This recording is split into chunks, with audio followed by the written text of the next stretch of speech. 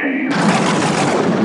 What's your favorite scary movie? Be afraid. Be very afraid. See dead people. You're gonna need a bigger boat. Here's Johnny. The power of Christ compels you! The power of Christ compels you! Whatever you do, don't fall asleep. Welcome to Talking Horror with Jamie and Nikisha. Hi, I'm Jamie. I'm Nikisha, and this is Talking Horror with Jamie And Nikisha, where we share our love for spooky things and talk horror through the lens of human behavior. Welcome, guys. Welcome. An exciting time today. We are talking about the 2009 horror comedy Jennifer's Body. I am not insecure, needy. God, that's a joke. How could I ever be insecure? I was the snowflake queen. Yeah. 2 years ago when you were socially relevant. I am still socially relevant. And when you didn't need laxatives to stay skinny. I am going to eat your soul and shit it out, Nikki! Thought you only murdered boys. I go both ways. So much to say about this. Written by Diablo Cody and directed by Karen Kusama. It stars Megan Fox, Amanda Seyfried, Adam Brody, and Johnny Simmons, with special appearance by Parks and Recs only, Burt Macklin, FBI, a.k.a. Chris, which was by far my favorite part of Go ahead and throw that out there for me. So about spoilers, obviously spoiler alert, but are there any trigger warnings, Jamie, for this movie? I don't think so. Unless you're horrified by succubi. That's the only thing I can think of. Absolutely, yes.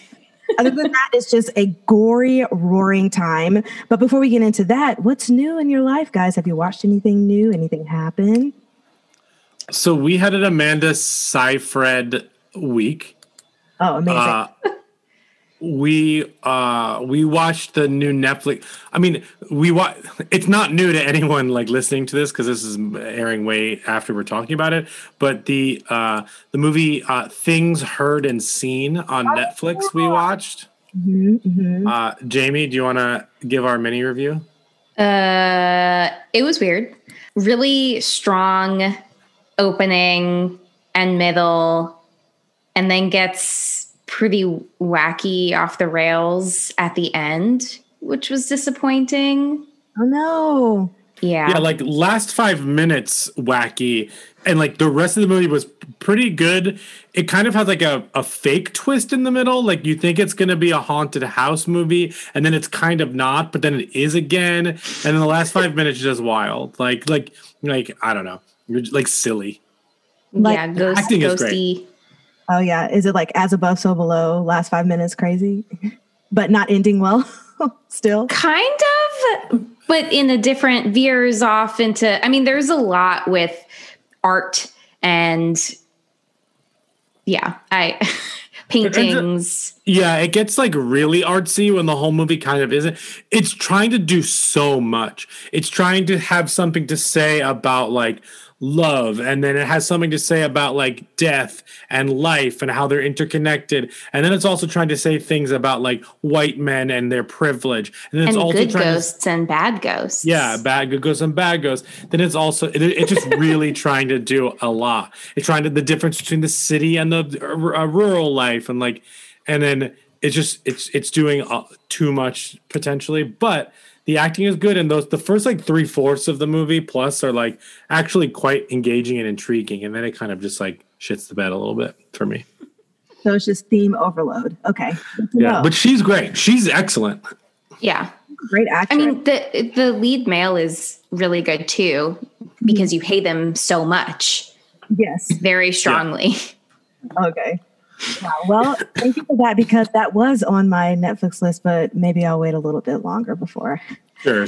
I'll get some other stuff in. I still have to finish Them on Amazon Prime. Oh, I haven't started that. Is it good? It is a lot. It reminds me of Lovecraft, but yeah, I don't know. Just with everything that's been happening in the world and all of the social commentary in the show, it was just a little bit of an overload for me. So I had to take breaks with everything happening. But other than that, the acting is great. I'm still not super sold on the story, but I'm also only on like the end of episode 2. So I read a review on it. I didn't watch it, so this is just me like talking about a review, which is kind of silly, but whatever. I read a review that said it's good. It is Lovecraft did it better in one episode. What this is trying to do over the course of like 5 or 6. I can definitely see that in the first 2 episodes. Sure. Yeah. But you're enjoying it thus far, regardless. I mean, I guess I just want to know what's going to happen. I just want to know what the story is, but maybe I can just pull a Jamie and read the plot. Yes. And spoil everything, and then I'll know what's happening, and then it'll all be good. Okay. Perfect. Let's get into this movie because I don't have a lot of questions, but I will say I'm going to need for you guys to convince me with this movie that it's the best movie ever. It's the best movie ever, according to Jamie and Brian. But first, let's try a little bit of something. We're going to describe the plot, but in under a minute. Faster. Yeah, let's do something new and exciting. What's the plot? You know, I don't want to miss any important plot points. I just want people to like really, like almost as if they were watching the movie all over again just by listening to me read through Wikipedia. Exactly. Sometimes people just want to know what it's about, but not actually watch it. So I get it. I get that. Mm-hmm. But we're going to try it and see what happens. Jamie, don't kill me. I'm going to let you take this one. Yeah. I'm going to give you, let's do 2 minutes. I'll give you 2 minutes. Okay. Yep. Ready and start. Okay, so the film stars 2 besties, Needy and Jennifer, a la Jennifer's Body, childhood best friends, even though they don't really have a lot in common. One night they go to a dive bar to see a concert by this band Low Shoulder. A fire somehow burns everything. It's really intense and traumatic for everyone. Jennifer and Needy escape, so does the band. Jennifer goes with the band to... she thinks going to hook up, but then we see her later and she's vomiting up black, gross, sharp, vomity blood stuff in Needy's house.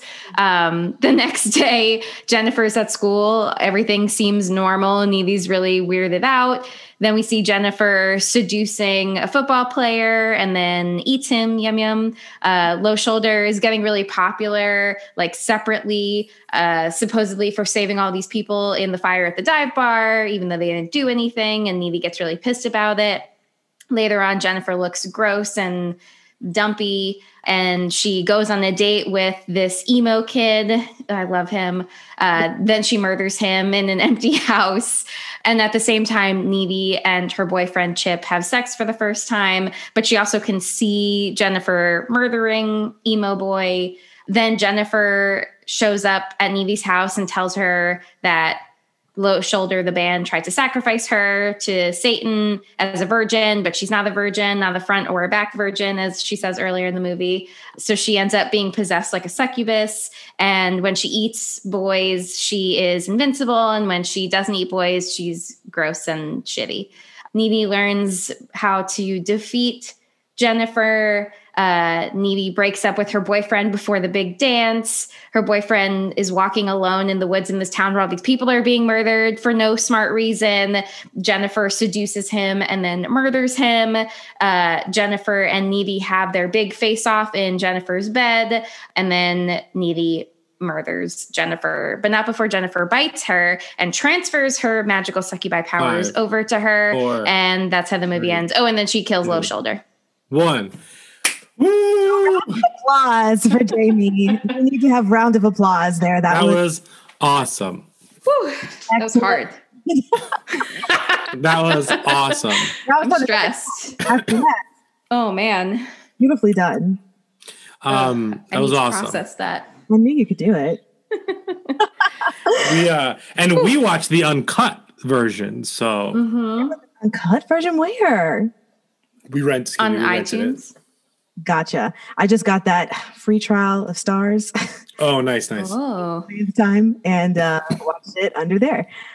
So let's get into it. Obviously, Jamie said at the beginning that this was one of her favorite movies. So I won't ask if you liked it. I'm sure you enjoyed it thoroughly. Brian, you feel the same way, I'm assuming. Yeah, so I saw this movie in theaters, and if you want proof, I have my ticket stub right here. I saw it September 18th, 2009 at 2:40 p.m. in the afternoon. It cost me $8 to see this in New Jersey. Wow. I did a double feature day of Jennifer's Body and apparently Cloudy with a Chance of Meatballs. Because I, of course, have my movie stubs book where I have every single movie that I have seen that I got stubs for since the Wedding Singer in 1998. No way. Wedding Singer, Batman and Robin, Star Wars The Phantom Menace, Keeping the Faith, Mission Impossible 2, Chicken Run, The Crew. Are you going to read through the whole thing? And the first page, Crouching Tiger, Hidden Dragon. That's the first page of this movie binder. And the last one on here, pre-pandemic, was Invisible Man. Also a great movie. No, it's actually Knives Out is the one that's in here because we didn't get hard copy tickets for Invisible Man. Yeah, but that was the last one we saw. Oh my gosh. What a great piece. But yes, I remember thinking this movie was wild when I saw the movie theaters, and I know that I've heard its name a lot more recently for two reasons. One, in the Me Too movement, this movie kind of like came back full force cult-wise because it is a female-driven empowerment horror movie, which I feel like you see more of now, thankfully.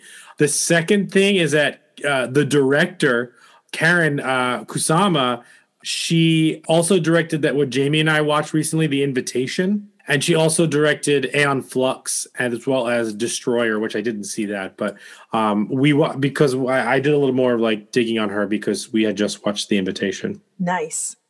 Well, I just have to say, I honestly don't know how I feel about this movie. I totally understand the cult following that it has because, first off, the quotability of this movie is absolutely insane. The crazy. I must say, ladies, you're both looking very salty today. Like soy sauce. It's all salty. I had a list of some things, but we'll get into that later of what some of my favorite ones were. But I just need you guys to explain to me some of the moments, some of the things that happened in the movie for you that you were like, yes, this is it for me. I will be watching this because this is the first time that I have watched this, and this came out back in 2009 and I've heard about it. I will say, I feel like this is Megan Fox's best work, to be honest. And I don't mean that anyway. She did. No, this is definitely her best work. She was also a New Girl, right? Yeah. Really? Okay. So what Zooey Deschanel had to leave for like a half a season because she was pregnant. So they brought in Megan Fox as like her subletter or whatnot. But Megan Fox started on Hope and Faith, that sitcom with Kelly Ripa and whatnot on ABC. And so she's very funny. She has like big comedy chops. So I really like seeing this movie and remembering that. I mean, my first introduction to her was Transformers, which I'm sure were a lot of people's introduction to her. Sure. This movie, I was like, oh, yes, I can understand the comedy aspect, what you're trying to do. But talk to me about some of your favorite things in this movie. What made it a cult following for you? I mean, I think you said it already in terms of just the quotability. I love this script. I know we didn't talk that much about Diablo Cody's creds, but this is basically like Juno if Juno was a horror movie. Like I just everything that everyone is saying is ridiculous, and I love it, and I want to talk to people this way. all the time. Like random thing, I'll think about like random things and be like, I would love to say this to somebody, but like nobody actually communicates in this way. But I think I'm going to start because this movie's coming back with its cult following. So like you get scared, you're going to yell, cheese and fries. Yeah. But I think, I really love this movie.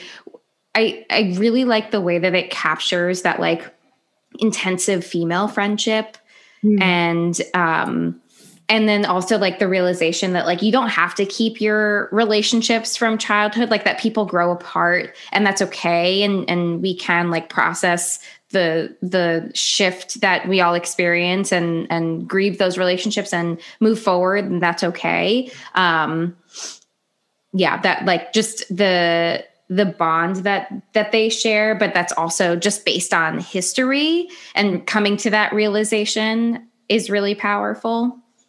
Yeah, I did enjoy the fact that how the movie was set up. It seemed like Amanda's character was just the obsessive one. And to me, when I was first watching it, it seemed like Amanda wanted to kind of take over Megan Fox's life. But that wasn't the case. It was just something completely different. I didn't know what to expect from this. I hadn't seen any clips about it. I didn't know. I just saw Megan Fox's body on the poster and I was like, okay, I did not know where any of this was going. So when the story was unfolding, I was like, oh, okay, I get it. But also it is a very specific type of humor that I felt when certain jokes were happening, I was like, maybe I should be laughing at this, but I'm kind of not. Maybe it's just not my humor. But definitely the quotable phrases, I was like, yes, that is it. But overall, there was kind of some plot holes that I don't. Please help me out. But also, I don't understand a horror comedy, so I get it if there are plot holes. But my first question is, how did Amanda get the power to start seeing Jennifer killing all of those people and like seeing like she had visions of the dead people and seeing Jennifer like on top of the dead people? Like how did that happen? Yes. Best friendship. Obviously, you can, when you're that close with someone, you can just see what they're doing simultaneously. Got it.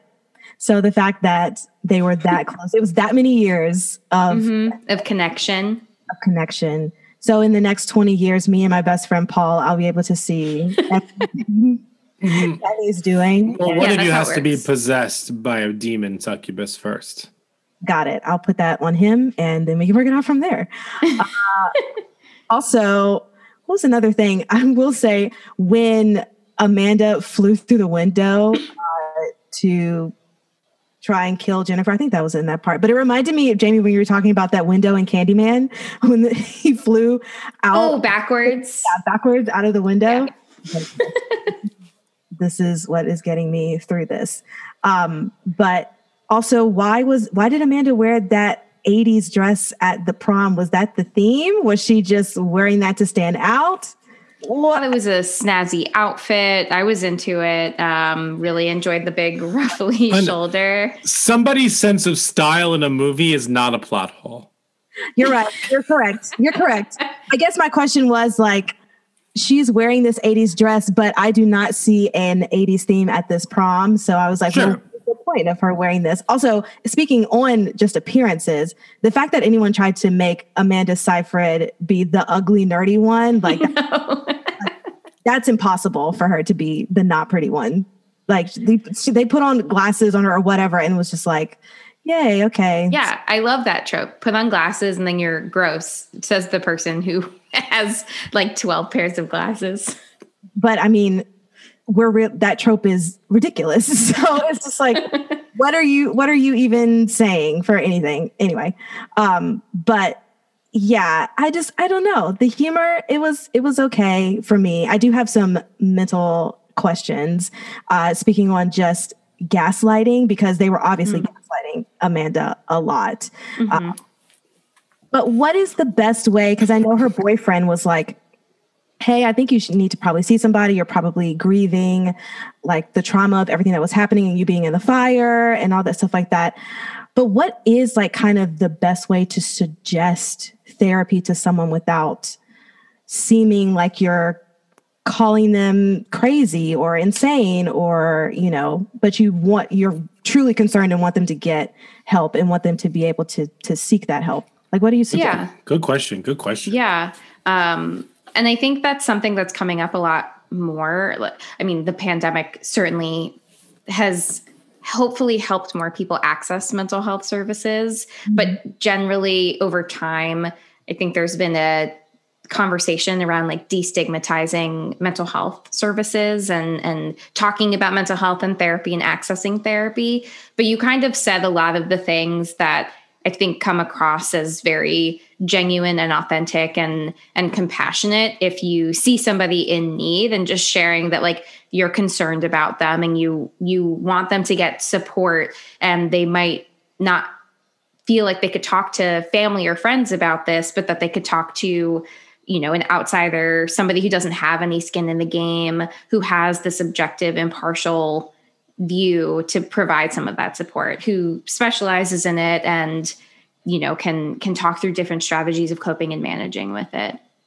Okay. So you're talking to me and you're thinking that, oh my gosh, this girl does need mental help. Walk me through, talk to me or suggest therapy. Keisha, has anyone ever told you that you're crazy? Yes. Jamie, oh my God. That's so funny. Someone said that to me. I didn't even know who they were. Yes. But I also on the mental health thing, obviously Amanda goes to a mental institution and not jail after she is found literally with the weapon and she yanks it out of Jennifer's body in front of her mom, which was like super insane to me. Can't imagine being in any kind of situation like that.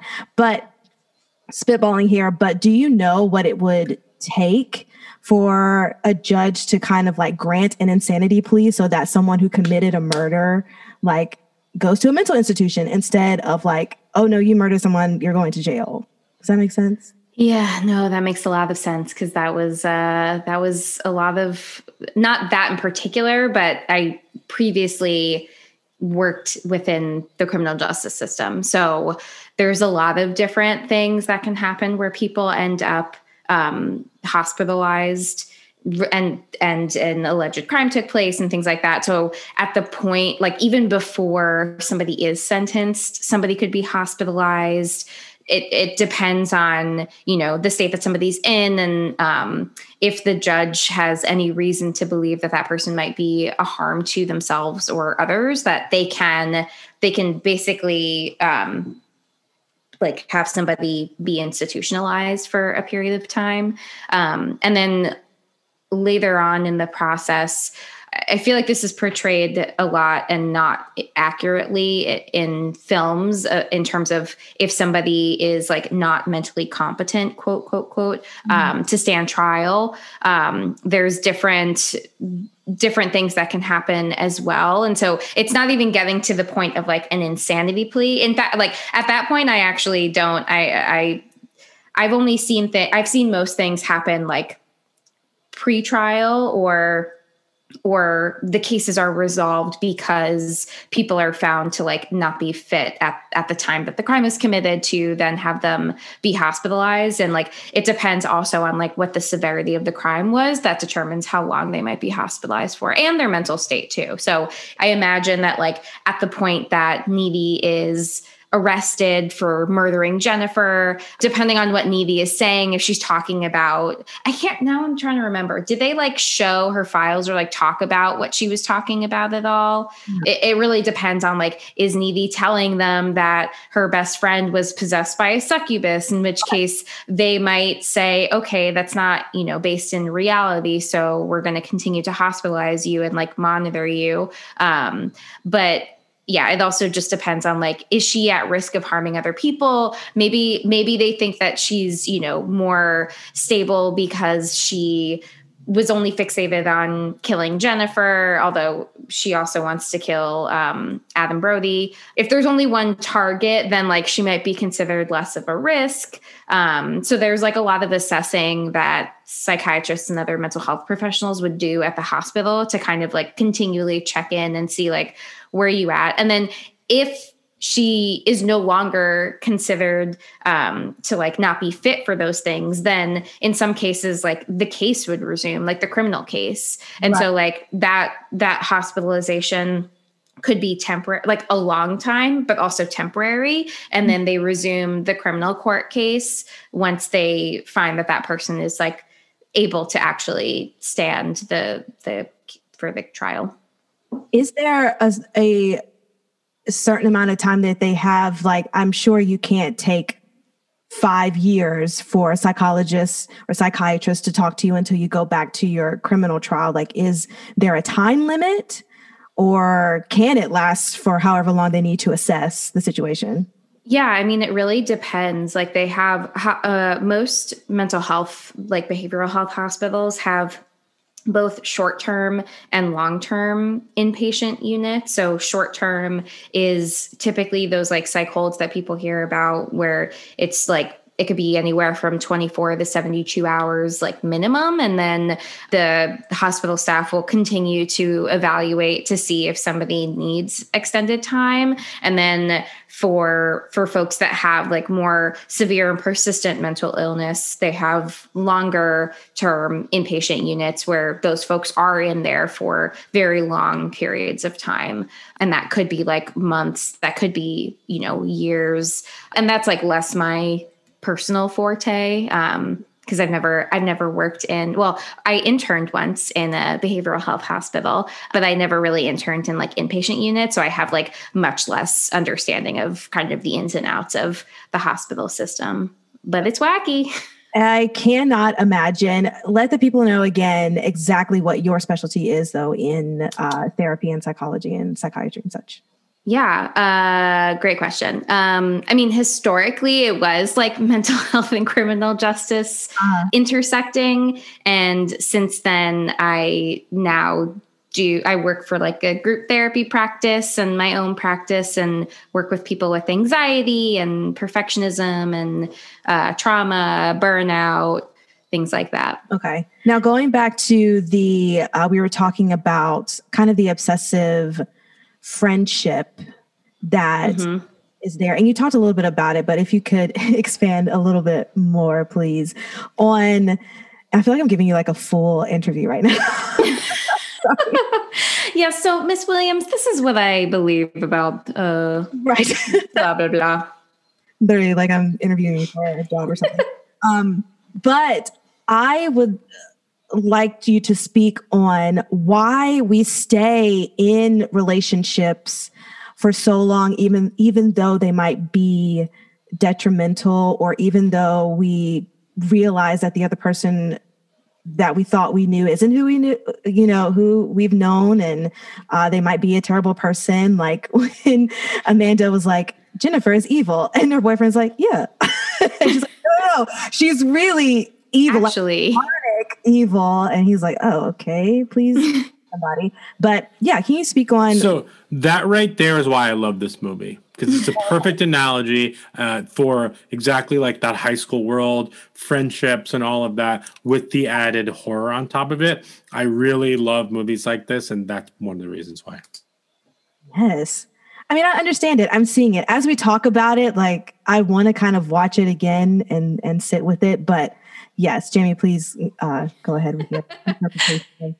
Yeah. I mean, I feel like it can be like a lot of things. I feel like we form these early childhood bonds, and those are some of the first relationships that we have. We go through like traumatic experiences. There's things that we go through that we need support from others, and relationships then bond out of that. But over time, maybe it can feel more like obligation to that person if the things that once brought you together are no longer shared, as people mature and grow apart. I think like the examples that they have here is, Jennifer's a cheerleader and more into the popular crowd than Needy is not. And that seems to not cause like a rift, but just kind of bring them further apart from one another. And there's the flashbacks, which I think are really interesting because in some ways it's showing how their bond was forged when they were kids, but also what it's showing is how Jennifer was never a good friend to Needy and was always a bitch, even as a kid, and that everything that she believed previously that like was bringing them together actually was all bad memories and nothing really like positive that they shared. They shared the same experiences, but Jennifer was always very controlling and bossy and not playing fair. And Needy's perspective on that, she needed more time to really reflect on that and see it for what it was. And also see, like, there was something about, Jennifer literally being a succubus that allowed Needy to see Jennifer for who she truly was. And that was not a good friend to her. Yeah, that's really good. Okay. I don't know if I actually answered your question. No, you did. Also, her name was Needy. Very much. I love names with nicknames. I didn't get that. Could you try again? Please stop. My watch just got activated. Wanted to be a part of the conversation. Okay. On that, one of my favorite things was the fashion. So anyone have a favorite 2009 fashion moment from this movie? I mean, I love emo Colin. He's just so adorable. And it was just like my best Green Day dreams. Were you an emo kid? I definitely listened to my fair share of emo songs, but I never dressed the part. But the music, as the kids say, slapped when I was younger. I loved it. Also, the music in this, I was like, this soundtrack, absolutely. And the band Low Shoulder was a great song. I enjoyed that. And the low-rise jeans and the double polos. Oh, gosh.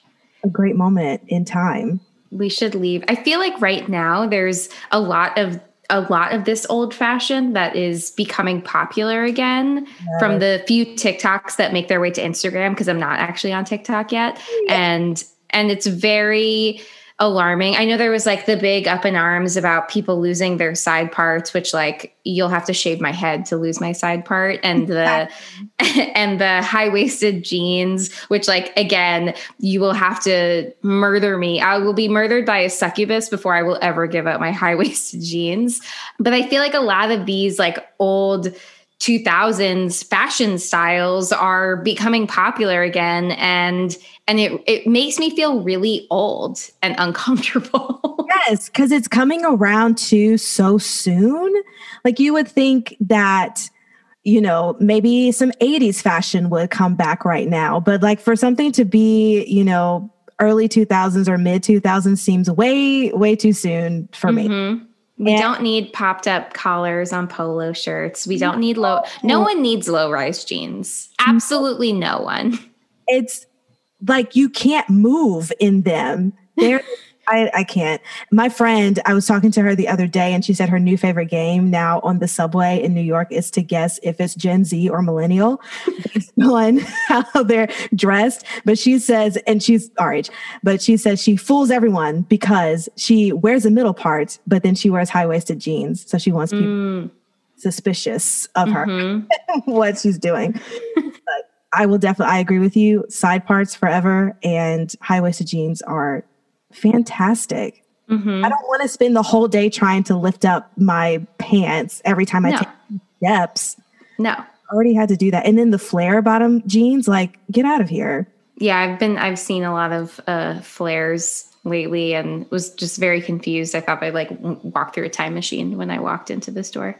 No, absolutely. I mean, the minute that it rains or like you step in a puddle, like you're done for the rest of the day. And it's just like, I'm not. God, I forgot about just the whole like nuisance of all of these styles. It's just so inconvenient. It's like, who thought of this? Did men think of this? Sorry, Brian, but did guys think of this? Like the inconvenience is. Yeah, thanks, Brian. It's all his fault. Well, what I do want to say is that this movie doesn't work if it's not written and directed by women, because they would have taken full advantage of the fact that they had Megan Fox in like when at the height of her powers, if you will. Like she doesn't have clothes on quite a bit in this movie in terms of like swimming in the lake and stuff, and it's never gratuitous, it's never disgusting. She's in sexual situations the whole movie and it's never gratuitous. It is for the point of what this movie is trying to do. There is a all-female kiss that never feels sexualized in a gratuitous way. It's very much about the relationship between those characters.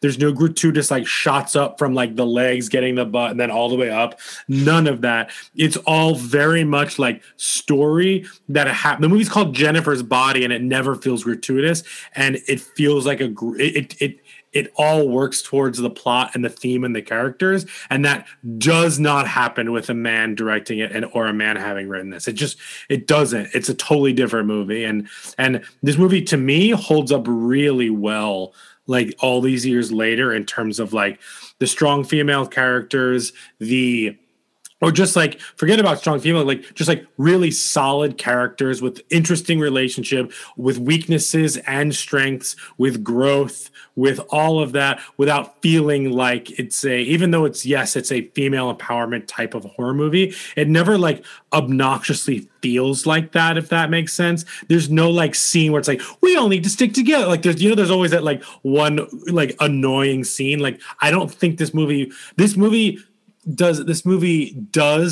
shows but never says, if that makes sense. Like, a picture's worth 1,000 words. Like I feel like it does that more than it says things.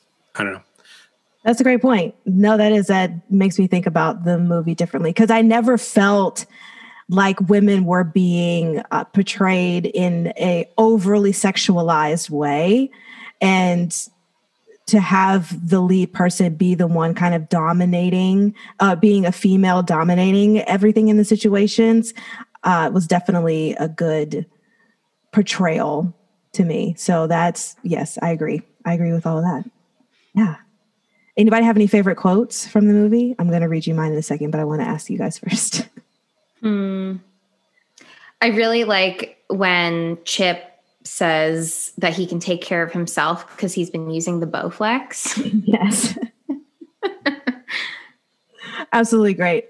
You said it earlier, Jamie, but I want to read the whole quote of yeah, right. I'm not even a backdoor virgin anymore, thanks to Roman. By the way, that hurts. I couldn't even go to Six Flags the next day. I had to go home and sit on a bag of frozen peas. Excellent. Was dying laughing at that. That was it for me. Good things. Yes. Well, do we want to go on to our ratings? Or Brian, do you have any extra trivia about this movie? I don't have a ton of trivia, although one of my favorite quotes is, I just got Aquamarine on DVD. It's about a girl who's like half sushi. She must have had sex with a blowhole or something. That's a good one. And then I really, really do like when Chip says like, "Oh yeah, I must be soy sauce after this." The salty is going to stick with me the most. Yeah. Very nice. So, which is so crazy, because salty now has a way different meaning than that. Totally. You have an attitude, or you're being, whatever. But and I also do want to say, the fire sequence at the beginning, when she's basically under the spell or of them, whether it is like a magical spell because into the dark arts, or whether it's whatever, but like, or whether she just like has a low tolerance or whatnot. But like, I mean, that was an analogy for what could happen to you like a night at a bar, but it also never felt like grotesquely over over-explained, if that makes sense. And then like you also have the guilt that Needy probably feels that guilt the whole movie, that because they show it a lot, that door slow motion closing on like her friend's blank face in the van. Like Needy knows what's happening, and so like does she hold herself responsible for that moment the whole time? Does like the only way that she gets over that is to like free her friend by like stabbing her with a box knife or whatever it is? Like I don't know, that the beginning of that like really does stand out as like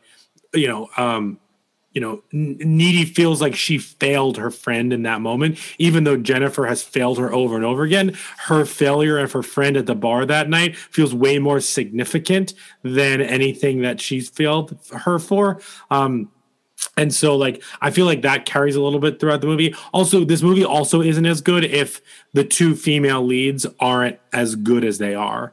Like they really carry this, as well as Diablo Cody's script and whatnot. But yeah, I really dug this. I really like this movie. I actually think I liked it better this time than I even did the first time, for sure. So based on what you just said, do you think that Amanda killing Megan was based on relieving her guilt or based on revenge because Megan killed her boyfriend? Do you, in that moment, in that moment, I think it's the boyfriend, and I think she wants to stop this evil from getting out into the world. And like, it's symbolic for like breaking up with a friend is really hard. Like breaking up with friends is probably harder than even breaking up with, romantic partners, because you have so much more shared history that isn't linked directly to sex or sexual activity or emotion. I think that has a lot to do with it. I think the guilt is more the first half of the movie, and then once she realizes what her friend is, that's like that shifts a little bit internally with the with Needy's character. So I do think that there is a shift in the character for sure. Nice, cool. So some trivia, as you asked, a couple of things. One, this was a very popular script. People were super excited about this script. Jason Reitman, I think, was originally going to direct it because he directed Juno, but then Karen hopped on board, and it was just, they were all really excited about it. And then I think the other thing, they were going for more of like a Lost Boys feel for it, which I definitely think you get from that. What's her name? Megan Fox went down to 97 pounds and stayed out of the sun to keep her skin pale, to like really look like a hollow human being. Diablo Cody said a key reason for writing the film was to bring to the screen a new way of expressing the intensity of female bonds, and that the adolescent female friendships she experienced were unparalleled in their intensity. She wanted to show the almost horrific aspect of such devotion and its relation to parasitism. Just fun stuff like that. Nothing too crazy. Yeah, I can't even remember if I ever was 97 pounds. That's quite ridiculous. Yeah.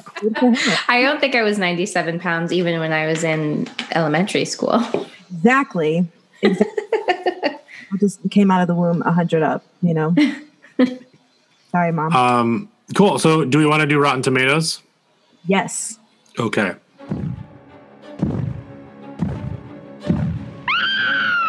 It's the Rotten Tomatoes game.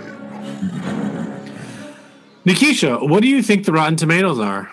Oh, I want to say because it developed a cult following later that it might not have been received well at the beginning. Sure. So I'm going to say 60. 60? Yes. All right, Jamie? I'm going to say 54 for the same reason. Okay, well, the actual score is 45% on 208 reviews. Jennifer's Body features occasionally clever dialogue, but its horror comedy premise ultimately fails to be consistently funny or scary enough to satisfy. So I actually agree with that in a way. However, I think it leaves out what the movie is actually trying to do. Like, in terms of its themes and how it's showing female high school or female relationships in general. I think it does that better than it does maybe being a horror movie or being a comedy per se, but I still like it a lot.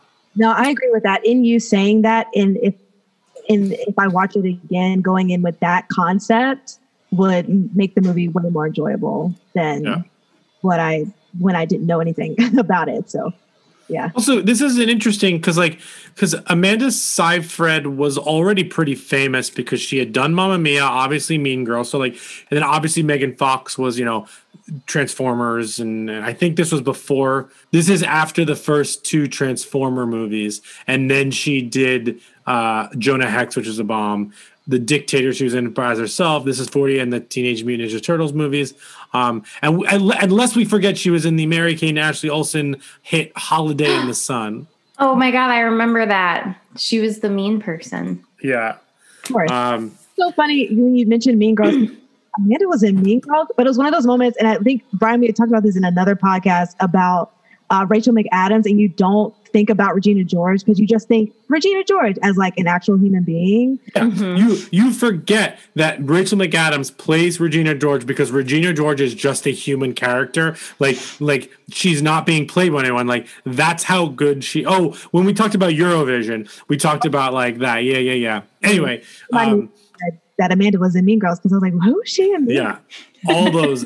Yeah, absolutely. Yeah. So let's. You want to do the 4 S's? Yes. Skull, scare, shakes, and suggestions. The Talking Horns 4 S's. All right. So this is the 4 S's. Scare, shakes. No, what is it? Skulls, scares, shakes, and suggestions. That's right. Okay. So let's start with Nikisha. What are you going with for skulls? Skulls. I think because of the quotes that'll stay in my mind, I will give this a 7. Because I think that's the only thing that will stay in my mind are the quotes. For skulls, like mental health? Oh, no. I think you're thinking of the shakes. I am thinking of shakes. Wow. Let's start with shakes. Brian didn't explain it like he usually does. And That's true. Yeah, it's Brian's fault. Brian. Nikisha gave it a 7 for shakes. Oh, my bad. Jamie? I love this movie. It will never leave me.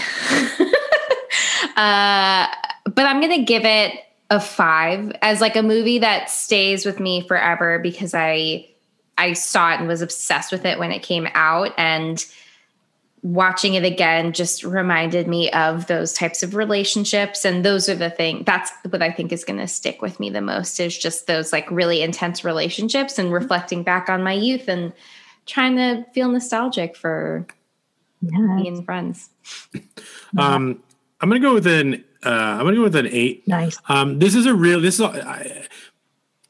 don't know. It's so unique. I feel like I haven't seen anything like this in terms of what this specifically is in a long time. And I feel like this is a really good suggestion for people as well, if they're looking for something. So yeah, I'm going to go with an 8. Plus, I mean, it's just so wacky and like, I think it does what it's trying to do very well in terms of thematically.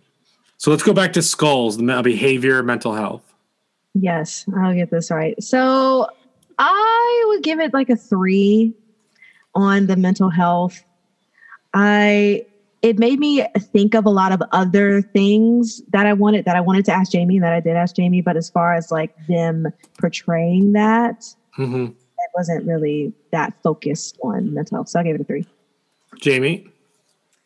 Yeah, I'm gonna give it a 2 because of that like wild institution that she's in the beginning and end of the movie, and just her ability to drop kick employees willy-nilly. I really hope that is not what's happening in real life. Ditto. I will give it for skulls. I'm giving it a 5 because I'm going to lean more into the parasitic relationship aspect of things and the breaking down of that and the behaviors of that. So I'm going to give it a 5 for attempting and showing that in a different way. Okay, scares. Did it scare you at all? Is there any moments that got you? No, I'll give it a 0 on scares. Jamie? I'll give it a 1 for I don't like big mouth things. I don't like when people's mouths get like overstretched. And while it is a very cool looking effect that they do in the movie, it just unsettles me a little bit every time she unhinges her jaw really big. So like in Mortal Kombat, like Melina, that's just not your brand. When it started to rip, I was like, ugh. Oh, okay. Unpleasant. I'm going to go with the 1 as well. The only thing that got me was I totally forgot that moment where like she's like a creature standing on top of like a chair or what, I forget what it was. Mm-hmm. And then that got me for a second, but that was really it. Okay, suggestions. What else would you suggest along with this one? When I was watching this, it gave me The Babysitter vibes as far as kind of like interesting the comedy aspect of it, the comedy horror aspect of it. So that was the only thing that really stuck out in my mind was The Babysitter. Sure. Jamie? Something also that is like comedy horror that I also really, really, really enjoy and I think also has a cult-like following is Slither. Which I would love to do on here. But yeah, just gory and gross as well and pretty funny. So that was my rec. A James Gunn classic. Mm-hmm. I'm going to go with It Follows. It has similar kind of like indie vibes and like weird like 80s vibes to it. It also deals with, kind of, it's an analogy for teenager things. There's a pool scene as well. I think that I would buy these as like a 2-pack in Walmart. Yeah. I used to buy those all the time in the DVD bins. Maybe that's our new, like, that's how we describe it. Like a suggestion is like, what would you find in a 2-pack at Walmart with this movie? Yes. Love that. Well, yeah, I think that is it for Jennifer's Body. Any last words, lady and gent? Just hell is a teenage girl. Puberty sucks. Puberty really does suck. I mean, did anybody have like a really good kind of puberty high school moment? Because I definitely did not. No, like I feel like they just do things intentionally to make it worse. Everything that middle school is designed for an awful experience. I think hopefully to, build your resilience so that as you enter adulthood that you're, better for it. Or even more messed up. Yeah, that's true. I'm more messed up for sure. Most of us are. I will speak for myself. Well, thanks, guys. This was Jennifer's Body. You can follow us at Talk Horror Pod on Instagram and Twitter. And Brian, where can they listen to us? Sure. You can, of course, find us wherever you listen to podcasts, including Spotify and Apple Podcasts. Rate and review us there. 5 stars, please. And thank you. Thank you. I will also say about Jennifer's Body, like I was just surprised at like how really well it held up. And I'm always a big fan when J.K. Simmons randomly shows up as a wacky teacher with a hook hand. We didn't even talk. I had to say something. I forgot. What was the purpose of the science teacher having a hook hand? But okay. It doesn't matter. I don't know. It doesn't. Yes, it doesn't move the story. It's totally fine. Just a wacky moment. Great. Well, thank you guys for listening. And I do want to sign off with this quote: "You're lime green Jell-O, and you can't even admit it to yourself." Yeah, stay salty, everyone. Even better. Thanks, guys. Thank you.